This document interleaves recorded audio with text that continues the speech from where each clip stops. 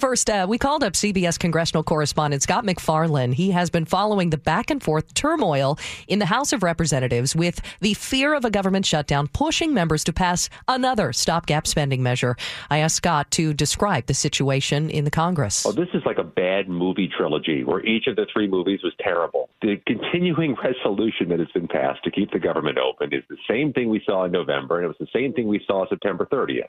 This is the third version of kicking the can down the curb and just sliding deadlines a few weeks at a time. So the new deadlines to keep the government open, to avoid a shutdown, furloughs, paycheck interruptions, is going to be March 1st and March 8th.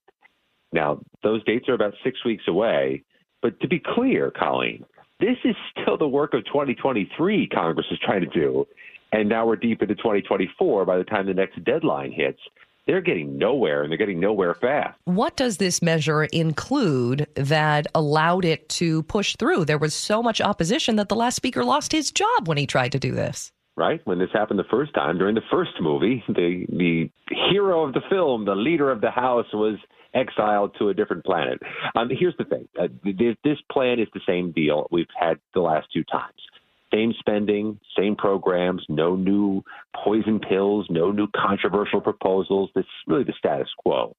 But they're nowhere on doing the bigger job, which is funding government for all of 2024 and doing the things you're supposed to do when you pay for government services, add new programs, make changes to policies, make restrictions, open up new opportunities. They're just doing temporary piecemeal work. And none of that, Colleen, none of that bodes well for the bigger picture issues like a deal on Ukraine aid, a deal on Israel aid, that border security negotiation that they've undertaken. If they can't do the simple stuff, the blocking and tackling of government, how are they going to do the next level stuff that's in the queue and ready to be done? We're talking with CBS's Scott MacFarlane. With the passing of this measure, I asked Scott if Speaker Mike Johnson, a House Republican, is receiving any backlash from his colleagues or constituents. You can just feel the blood pressure rising politically. The concerns and complaints about Mike Johnson are growing in frequency and volume from some of those Freedom Caucus members. They don't like all these short-term deals. They think he's surrendering to the administration and to Democrats. Mike Johnson would counterpunch. I think that he can afford to lose only one vote on any issue if he wants to pass it by party line measures. I mean, the majority is so slim now that any one or two absences can cost him anything he wants to pass unless he makes deals with Democrats. That's the reality of 2024 in the U.S. House. Mike Johnson seems to have grasped that, but he still has this restive group of House Republicans who think he's gone soft. For now, they're not making any push to oust him like they did Kevin McCarthy, but probably should emphasize that's for now. That is CBS congressional correspondent Scott MacFarlane. 6:18 on Seattle's Morning News. And from the pinball of arguments between sides in Congress to real pinball competitions right here in Seattle, Cairo News Radio's Paul Holden brings us a preview of the exciting state championship happening this weekend. It's the Battle of the Best this weekend at the Icebox Arcade in Ballard. The state's top pinball players go head-to-head for the Washington State Pinball Championships. People qualify by playing a whole year worth of tournament in Washington State. And the top 16 or 24 players from the whole year make it into the final, and the winner of that gets the Washington State champion. That's Jermaine Mariello, tournament director for the event. The IFPA, or International Flipper Pinball Association, is the governing body of competitive pinball and has been running events since the 90s. And here in Seattle, the scene is growing. Vanessa Ish has been an active player for 6 years. I spend a lot of Friday nights competing. And also the NWPAS in Tacoma is a big point scorer. And yeah, there's pretty much a tournament every night of the week somewhere in Seattle that you can join. In order for an event to qualify towards the state championships, events have specific IFPA rules they have to follow. Co-tournament director Ashley Weaver says it starts with the right people. That's one of the requirements, that there's a tournament director present. There's $1 per player fee. There's all sorts, machines have to have a tilt bob. I mean, you'd have to go read the International Flipper Pinball Association website to find out all the rules. Video games continue to be one of the most popular entertainment options, but with the shift to games being mostly online, events like the Washington State Pinball Championships highlight one of the best parts of the game, the community. Yeah, it's very social being, a physical game. You have to go out there. You have to play with people, right? So a lot of the environment, the competition, but it's a pretty friendly environment. Obviously, there's a lot of competitors that are serious about it as well, but you always play with somebody. While the community is one of the strengths, I asked if there are any pros and cons of being a completely in-person type of game. It's pros and cons. I mean, I think it's set pinball apart from a lot of the other games. The problem is, you need to get people out there, which, it's a lot easier to sit in front of your Xbox and start playing a game, and you get millions of gamers online. But to get people out into pinball location, it's a bit more difficult, right? So, it's a cool hobby, but it's pretty niche. Let's be clear. It's not like we're not talking millions of gamers here. It's just a tight-knit communities for people that want to mix social interaction with, getting their skills better, and having a bit of luck in pinball always helps to have a chance of winning. So even a more beginner player always has a certain amount of chance to win against a better player, because there is a bit of that luck factor in pinball, right? Kind of like poker. A bit of skills help avoid and reduce the amount of luck, but there's always a luck that you can beat somebody that is stronger than you. You keep trying, right? So it has that one more game aspect to it. I just wanted to add on, Jermaine was saying it was a niche sport, and it is, but I looked up the Washington standings and there were around 1,500 people in the standings in Washington State. So niche, but growing. Thanks to a new rule from the IFPA, competitors this weekend at the Icebox will have to tackle machines from across eras. Where they require location to have 3 categories of machine by era. So the older machine, the mid machine, and the newer machine. And every competitor has to pick one of each in their head-to-head best of 7 round against someone else. So to show skills across different types of machines. If a player takes home a win, they will qualify for a shot at the national title. And for the first time, this is the first year that they're having a women's national tournament as well. So very exciting stuff. It's too late to compete for the state championships, but at the Icebox this weekend, there will be walk-in tournaments for anyone to come in and try their luck. So I asked the players for some tips for starters. I think just have fun. That's the main rule.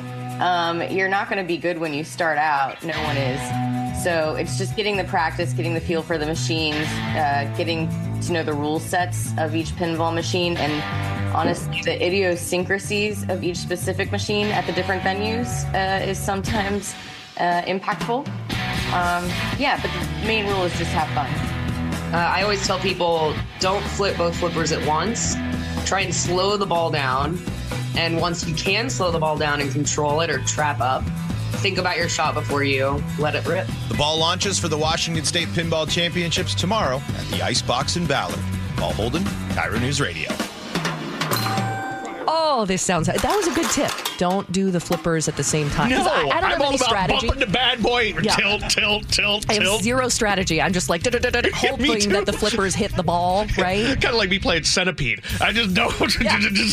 Or I'm all over the place. Yeah, playing what was that? But Street Fighter back in the day. I had no button strategy. I just mashed the buttons until Yeah, that's my wife's method of playing video games now. Yeah, that's what I do when I play defense in Madden. Switch to the right guy. Switch to the right guy. In the nation's northwest corner. A little touch of Catholic Mass there this morning. Everyone's saying all the words along with it. I knew I always meant for the... if that was the case, we'd all be... Trust me, as a Catholic, we don't want to talk too loud. Well, isn't it they've got you and also with you? Isn't that what it is? And also they've got you and with your spirit. And also with you. Peace be with you. And with your spirit now. Yes. Come Please on. turn to the microphone next to you and express your feeling. I went to a couple Catholic masses. Our resident historian Felix Bunnell joins us every Friday morning for All Over the Map. It's a quick look at the stories behind local places and things. I hear we're talking about a shack in Kirkland. Well, I think of it as a mystery cottage. Okay. It's on 6th Street. That's like calling something quaint and There's it's a big just sign, small. and it says on it, Mystery Cottage. No, there's no sign. It's on 6th Street South in Kirkland. This is just south of Google, just north of Google, on a little triangle-shaped piece of land right alongside the old railroad tracks. It's now called the Cross Kirkland Corridor, or East Rail. The cottage is red with white trim, measures about 14 by 18, little extended area in back, and a porch in front, and a creek running alongside picturesquely. Cute. I've driven past it for as long as I can remember. Always thought it was intriguing. Visited again a few days ago and saw the cottage was boarded up. One of those land use signs had been installed but was laying on the ground. So I got in touch with Loida Hawkinson at Kirkland Heritage Society to try and learn the history. She knew exactly which house I was calling about. It is probably the most iconic thing. We get requests a lot, at Kirkland Heritage, get phone messages and emails about one property or another, and this is probably the property that we hear the most about. What is that little house? What is the story? So I've been looking at that house and looking it up and trying to find out more about it for decades. Little cottage is about 80 years old. It was built by the Fisk family in 1945, who lived in a big house next door beginning a few years before that. The Fisks are related by marriage to the Berto family, which is an old name in Kirkland. 2 Fisk's children grew up in that big house, and one of them just recently passed away, but was living in that big house next door until late 2022. What nobody seems to know is if the little cottage was an actual separate residence or just some kind of shed. Theories have come up on social media this week about railroad workers living in it, about Mr. Fisk keeping his pigeons there. I mean, you name it. It's the look of the cottage with that little porch, the mullion windows, and the creek. It seems to invite speculation or even a kind of fantasizing. So the really good news is that some Fisk relatives who live out of state, when they put it on the property on the market last year, several Kirkland citizens reached out to the city to say, hey, why don't we buy that to make it a park since it's right by the trail? So the city managed to do just that. They bought the property for $800,000, which was discounted from the $1 million asking price in exchange for calling it Fisk Family Park. Cute. The official park signs aren't up yet, but they're coming very soon. They'll put in some benches and garbage cans. Talked to Toby Nixon, who until recently was a member of the Kirkland City Council. He was very much in favor of buying that land for the park, especially because the neighborhood's getting more and more dense like every part of the east side. He's also a little worried about the cottage. I would hate to see it torn down just because it's kind of a historical thing. And especially if Loida can document something of historical significance that happened on that property, then it would be easier for the city to make the decision to try to preserve it, as opposed to, clearing it off and building a picnic shelter or something like that. So I talked to Deputy Director of Kirkland Parks, John Lloyd. He's also thrilled the public came forward to suggest buying the park and that the sale came together. He said the cottage is completely empty now. He can't see any evidence of a kitchen or a bath, but there's electrical and some kind of plumbing. Overall, he said it's not in great condition. But John Lloyd says the city of Kirkland knows that many people care about the little cottage and are paying attention, and a decision about its future has just not yet been made. We don't want to just rip it down without having engaged the community, or at least explain why we're doing what we're doing to that, because it's a recognizable structure, and so we want to take a little time and care to engage the community on that. The timeline of that, it'll probably be a little bit later this spring as we start getting a little more active with that site. So if Kirkland people care about the little cottage, now is the time to step forward, let the city know. Or if they want to tear it down, let the city know that too. This is a news story. This isn't some whack job, twisted tale here. Anyway, in the meantime, the history of the cottage is still a little bit of a mystery. There's still more to be found out. I'm sure someone in Kirkland knows about it.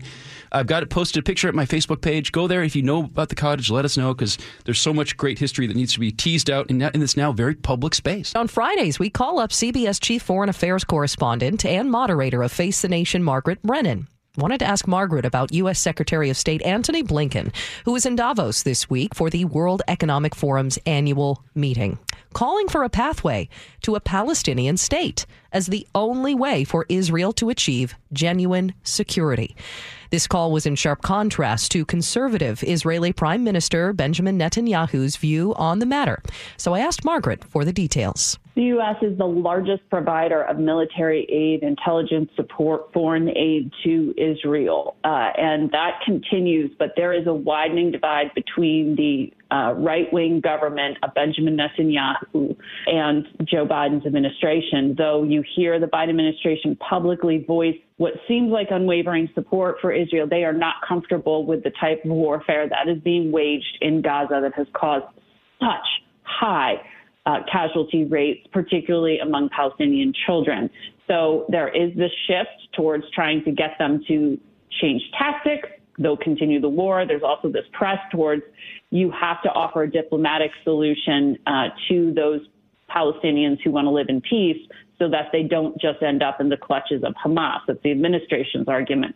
And Netanyahu is just closing the door on that. So it is complete frustration to the United States as well as to Europe.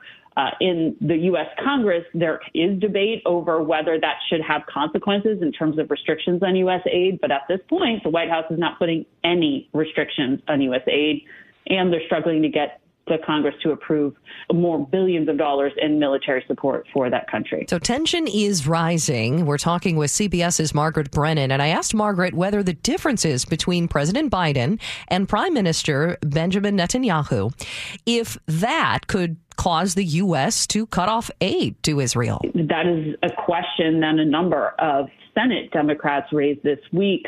Certainly the progressive wing of the Democratic Party is very clear. They're uncomfortable. Bernie Sanders led that charge saying that he wasn't advocating for cutting aid. He was advocating for restrictions being placed on aid that would require observing international law. And the White House said they won't put that restriction on Israel because it would require too much of a review process and not get them aid fast enough. That was their argument against it. But Joe Biden is seen by the progressive wing of the Democratic Party as so lockstep with Benjamin Netanyahu that we are seeing it show up as a reason for some of those base Democratic voters to be a bit disaffected. I'm out here in Michigan where that is going to be a key issue. This state has more than 200,000 Arab American voters in it. This is a swing state. Every vote matters in these very narrow elections. And so, putting it in the framework of presidential politics it is something that we want to also talk about, because on the merits, the humanitarian issues certainly are there and you can have a debate about it. On the politics, it could become trickier and trickier for Joe Biden. And so we will talk about that on Sunday as well. Right. Let's talk about Sunday. You are going to have presidential hopeful Nikki Haley on Face the Nation Sunday as they prepare for more primaries and caucuses ahead. She's really appearing anywhere and everywhere at this moment, Margaret. Well, let's make it or break it time. And New Hampshire is a state that is so key for Nikki Haley to be able to demonstrate to her donors, those who help her stay in this campaign, that she can be an alternative to Donald Trump in a state where, though Donald Trump is currently leading in the polls, it has the ability to reflect perhaps a wider swath of the Republican electorate than the state of Iowa did. It's not quite so ruby red. New Hampshire is the live free or die state. They have a lot of libertarian ideology there. They have independents who could come in and vote in this primary as part of the semi-closed primary process. That means she could have, the college professors at Dartmouth as well as the farmers of New Hampshire in there voting. It's a case study for can this win be replicated elsewhere. But let's be clear, she's running for second place. I know she says she's not when it comes to the VP, but when it comes to this primary, she is. And that is the big test here for the Republican Party, who may need a backup plan to the 45th president, who faces 91 felony count indictments against him. The reason these primaries matter is because they lead to delegates to be decided at the summer events, these conventions where the parties pick their nominee. And right now, in the CBS polling, Nikki Haley is the strongest candidate to defeat Donald Trump by 8 points. Our polling shows DeSantis and Trump would also beat Joe Biden at this point, but by a much smaller margin. That is CBS's Margaret Brennan, chief foreign affairs correspondent and moderator of Face the Nation. Again, Nikki Haley, her guest this Sunday on CBS. 7:15 on a Friday. Yes, you have made it, folks. And now what a treat. We are joined by consumer man Herb Weisbaum, also contributing editor at checkbook.org, to tell us more about the Biden administration's limits on how much banks can charge you for overdrawing on your account. Herb, good morning. Good morning, Colleen. I want to know a little bit more about the history of these overdraft fees, if you can. Were they created in order for banks to just profit? Have they been unfair or deceptive? What can you tell us about them? Well, they were created as a way to discourage people from overdrawing their accounts, but they were also created as a revenue stream. I think there's very little question about that. The banks have made a huge amount of money off of this. According to the Consumer Financial Protection Bureau, they generated $280 billion since 2000 and nearly $9 billion just in 2022. So clearly they're making a lot of money. The banks have always argued that this is the cost of handling these shortfalls when people take money out of their accounts they don't have. But the Consumer Financial Protection Bureau, when it started working on this proposed rule, and it's not a fact yet, it's a proposal which will probably be challenged by the banking industry, a proposed rule, they found out that it basically costs the banks about $8 to process these overdrafts, where in some cases they're charging $35 to handle them. So clearly it's not the cost of doing business. Clearly, in many cases, this is a revenue stream for the banks, and that's what the Consumer Financial Protection Bureau wants to limit. They want to limit how much the financial institutions can charge you for overdrawing your account. Under this proposed rule, it was just published on Wednesday, it would drive down the cost, in some cases, capped at $3. That's a big difference from $35, or the average rate right now, which is $26.61, according to Bankrate.com. They're still pretty steep. They've been coming down the last year or two because of all the pressure from lawmakers in Congress and from regulators in the public and consumer groups pushing back. But $26.61 to do an overdraft, when the average overdraft, the CFPB says, is $26 and is repaid within 3 days, I think most people would consider fairly steep. Well, then the banks would lose money on this, right? Because if it costs $8 to process it and they're only charging $3 if somebody overdraft, they're going to fight this hard. Yeah, it's assumed that they will sue and to try to block this, so everybody's prepared for that. If it goes through, we're talking October of 2025, but I don't think anybody expects that to happen. We expect this to be shut down in a lawsuit, and then it'll make its way up to the Supreme Court. I don't know, but at least the proposal's out there on the books. It was published on Wednesday. I've certainly overdrafted in my day, certainly when I was just starting out. I know, haven't we all, right? Like, let's just get this all out here, and everybody raise your hand if you've overdrafted and been charged that fee. However, and I find that these fees really only affect those who are low to mid income, who are living paycheck to paycheck. Is it based on the unfairness of these fees? Is that why the Biden administration is going after this? Well, they consider this a junk fee. They think it's unfair, number one. It does tend to hurt people who can least afford it. And according to Rohit Chopra, who's the head of the Consumer Financial Protection Bureau, when he issued this rule on Wednesday, he made a statement, and he said that these fees are often assessed for, quote, reasons people do not expect or understand, chip away at needed income, and take a heavy toll on the families living paycheck to paycheck.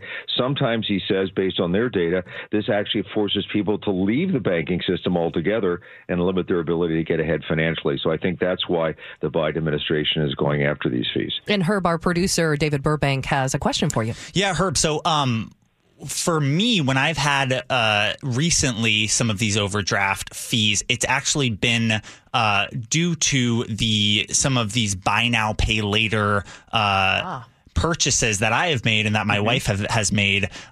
And it feels like those kind of go hand in hand. You do one of these buy now, pay later, and so it'll charge your account every 2 weeks. And if you're not expecting that charge and you don't have the money in your account, you'll obviously then be overdrawn. Are we seeing research in a correlation there? Is there going to be maybe some more regulations proposed for these buy now, pay later sort of services as well, do you think? Yes, there are two reasons why the overdrafting has gone up. Number one is the buy now, pay later. And a lot of people, David, take out multiple ones, 4, 5, and 6. So there's all these deadlines. The money's coming out all the time, and the money may not be in the account. That is another area that regulators are going to be focusing on. We wrote a story about that recently. So because people are getting themselves in trouble. And while there may not be interest, they're getting hit with bank fees. The other one is the use of the debit card, the wide use of debit cards. People, old folks like yours truly used to have check registers and keep track of everything. Now you just give them the debit card, and if you've signed up for the overdraft protection, which some people do even though they don't think they did, I'd rather have the transaction decline, but if you sign up for the overdraft protection, the transaction will go through and you'll wind up paying a fee. I need to point out, and because Colleen asked this, a number of financial institutions in the last couple of years since 2021, because of all the pressure, some real big name banks have either eliminated overdraft fees or made it a lot easier for you not to overdraft.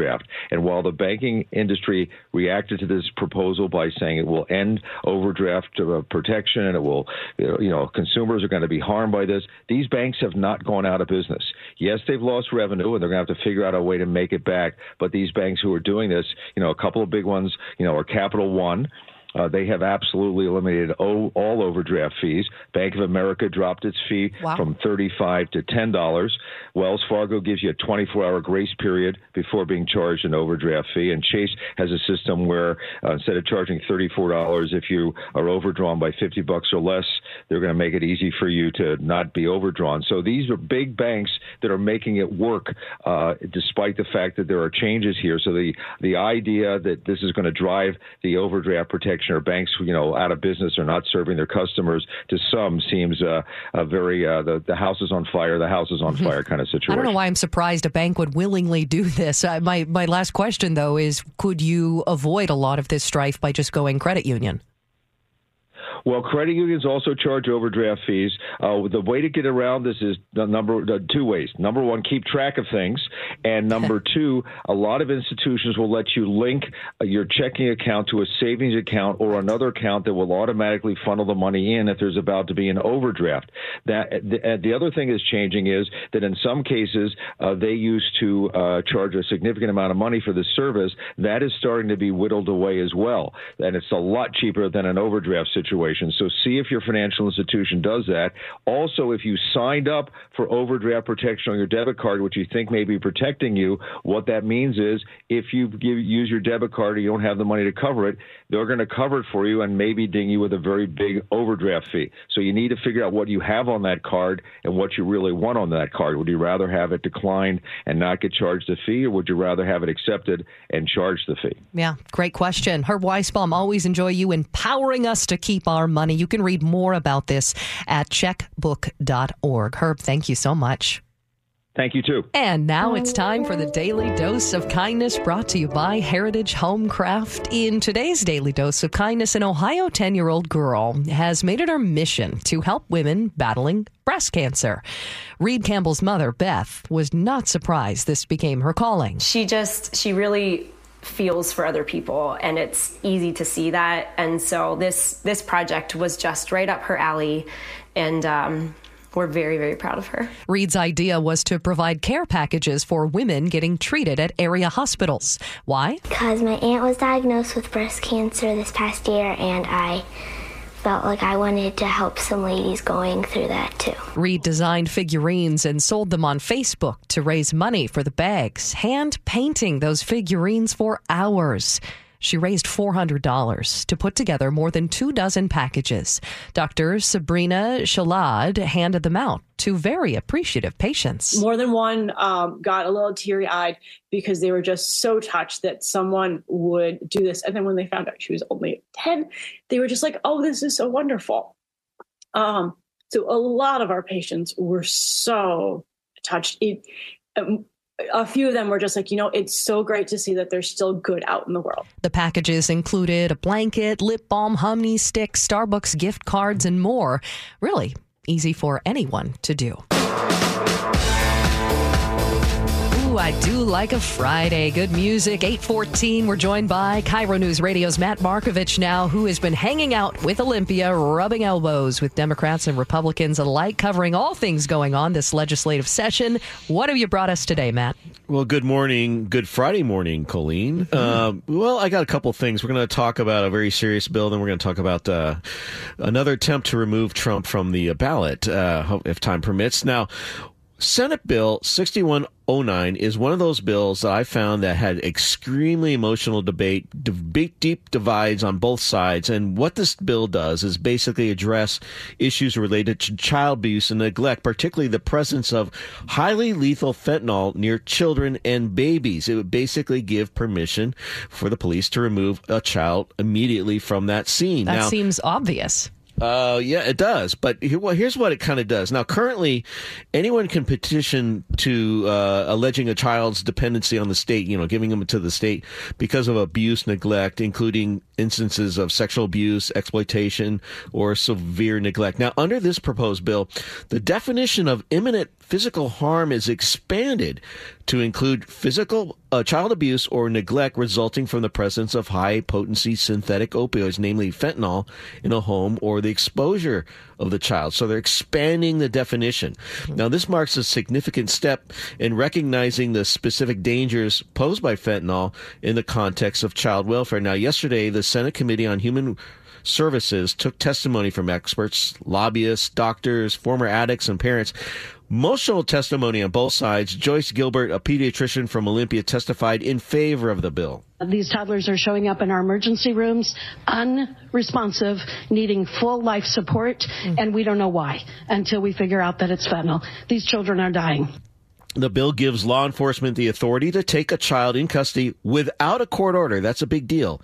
If there is probable cause, the child is immediate or an imminent physical harm related to fentanyl. Now, the court hearing will take place 72 hours after the child's been taken into custody. And during these hearings, the law says the judge has to give substantial weight to the presence of fentanyl if a child's been exposed to that, kind of make that an extraordinary condition.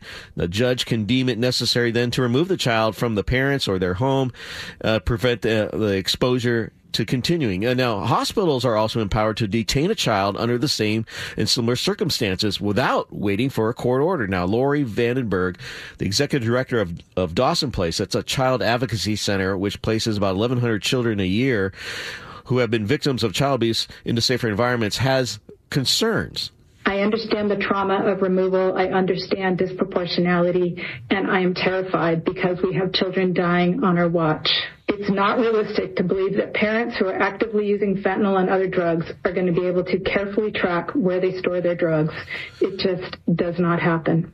Now, universally, everybody who testified said, fentanyl is an awful scourge on society, and the immediate removal of the child for where fentanyl is found, some said, could do more harm than good. Jennifer Justice testified against the bill. In 2015, my life took a devastating and traumatic turn when my newborn and older sons were taken away from me due to my struggles with opiate addiction. The system failed to provide the necessary support, leading to an 8-year battle with addiction, depression, and homelessness.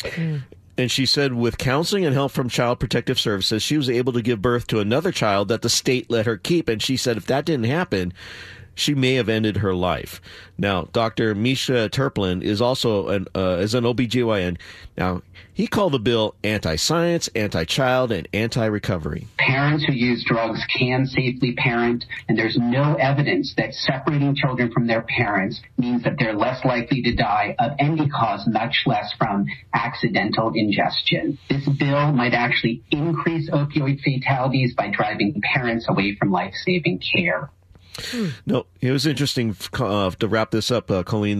Both Democrats and Republicans voiced, these are just Democrats and Republicans on the committee, voiced support for the bill during the hearing. The committee is expected to vote on forwarding the bill to the full Senate on January 22nd. That's interesting. And I have heard that children, and Heather Bosch, a report, she's done extensive reporting on fentanyl, and that children can be the motivator to get somebody off drugs, and by removing the child from the parent, it suddenly becomes, well, what do I have to live for now? I might as well just keep doing drugs. So I can hear that argument of keep the child with the family, but make sure the parents then get entered into a program, pass them off to a social worker rather than CPS. So I can see that argument.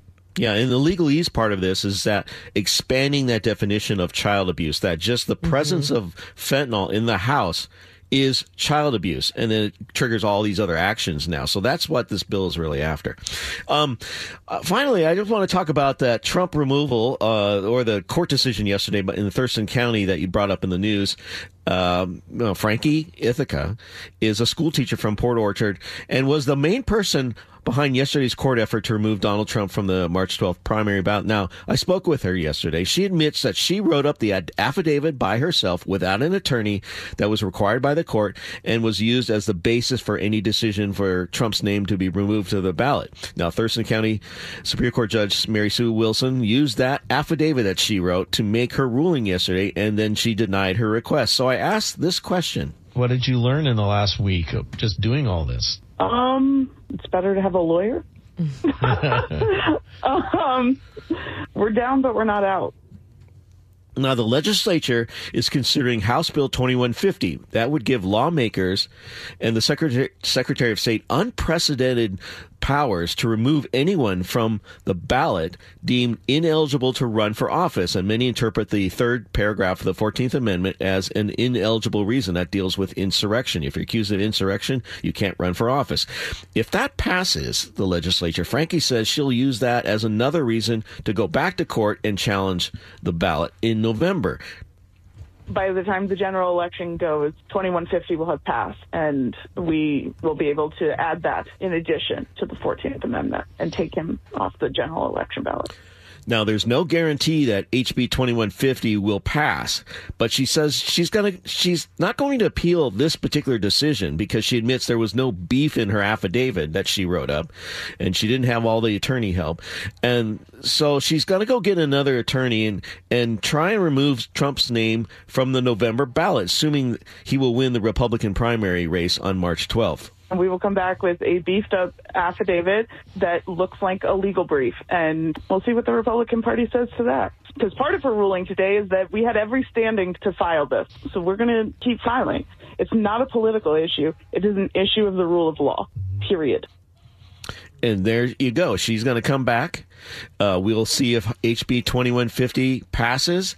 Like I said, it's unprecedented because if it does pass, the state legislature, if they deem someone is ineligible, they can vote to have someone removed from the ballot. And we have a full legislature that's run by Democrats. The House is led by Democrats. The Senate's led by Democrats. We have a Democratic governor.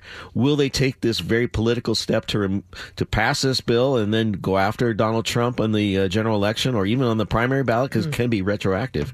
We'll see. And how does her case compare to Colorado or Maine? Because those went through okay, and now they're making their way to the U.S. Supreme Court. What was so different about her petition that caused the judge to say, nah, we can't do this? Well, she cited the Colorado case, and then right away the judge says, well, our election law is very different from Colorado's. So she threw that argument right away. She said that Colorado's argument does not work here. Okay. And in the Colorado case, the judge was saying that it cited specific Colorado election laws. Washington State is obviously different and has different election laws. And that's why she said she admits that her affidavit, which she heard this idea, she got this idea when listening to a radio program and then went down there that day and filed it in Kitsap County where she should have gone to Thurston County. Okay. So she was just trying, and it was just an uneducated effort, I would just say, on how to do all this. And she admits that. Well, it's a nice thing in America. We even have the option to try, right? I mean, that's a free country for you. Yep. We'll see what happens with it. Matt, thank you so much for joining us. You're welcome, Colleen. 8:47 on Seattle's Morning News. Colleen O'Brien with you. David Burbank, our producer, is here. So is Chris Sullivan and Mickey Gomez. I'm blown away that there's a new generation, and I didn't know we were here. Generation Alpha, and they have their own language now? Yeah, they do, actually. And I have a Gen Alpha and a Gen Z living at home. So when I'm, in the kitchen and I'm making dinner or I'm washing dishes, I can hear my kids talking, and I'll hear my daughter say, period. And I'm like, oh, you got your period? What? No, that's not what that means at all. She goes, stop. Stop trying to talk, Mom. Right. Stop trying to make fetch happen. And then I started hearing the word got. In my house. My daughter would go, "Got," and I'm like, "What does it? What?" And then at one point, it scared me, and I didn't know what was going on. So I finally had to look it up because she wouldn't tell me what it means. Why wouldn't she tell you? Because she doesn't want. It's their own language. Yeah, they don't. And she doesn't want me saying it. They don't want parents. The second we start understanding it, they're going to move off from it immediately. So giat. I don't know whoever's listening. G-Y-A-T. Mm-hmm. It means somebody with a big butt. Oh. So we were at the store. As a compliment. It can't. Yes. Okay. And my daughter goes, "Woo, got." And I went, I know what that means now. Who are you talking? That girl over there. Like, Jeej. Yeah. Don't say that. Don't objectify strangers. Well, listen, these Gen Alpha is saying the word gyat so much, it's actually been banned at her school. Teachers know what it means, and there's one teacher that apparently has a juicy booty. Okay. And they walk in and they're like, hey, teach gyat. Oh my God. And so they have now banned the word. They are not allowed to say it. I cannot imagine talking to So my can we go back to teachers junk that in the way. trunk? Yes, that's exactly what. Yes. Caboose. Derriere. Thank you. That's our word. She's got junk in the trunk. Yes. But yes, it is gyat, and Okay. it comes from, I'm not going to say it, but God, and then that other word, like Yeah. God. It comes from the other gosh darn. Yes, gosh darn. Okay, thank you for translating. That's an Yes. interesting one. I'll And- try that out in Yeah. public. And then, no, please don't. I'm going to a concert this weekend, and I'm afraid I'm going to be the oldest one there, and so Nah. I need. I'm going to try it out. Okay. Well, then Sigma is another word. I'm not bro anymore. I'm not bruh. Hey, bruh. Because my daughter used to say, hey, bruh. And I'm like, no, I'm mom. I'm now Sigma. Yo, Sigma. Oh, so Sigma has replaced bruh. Bruh. Yeah.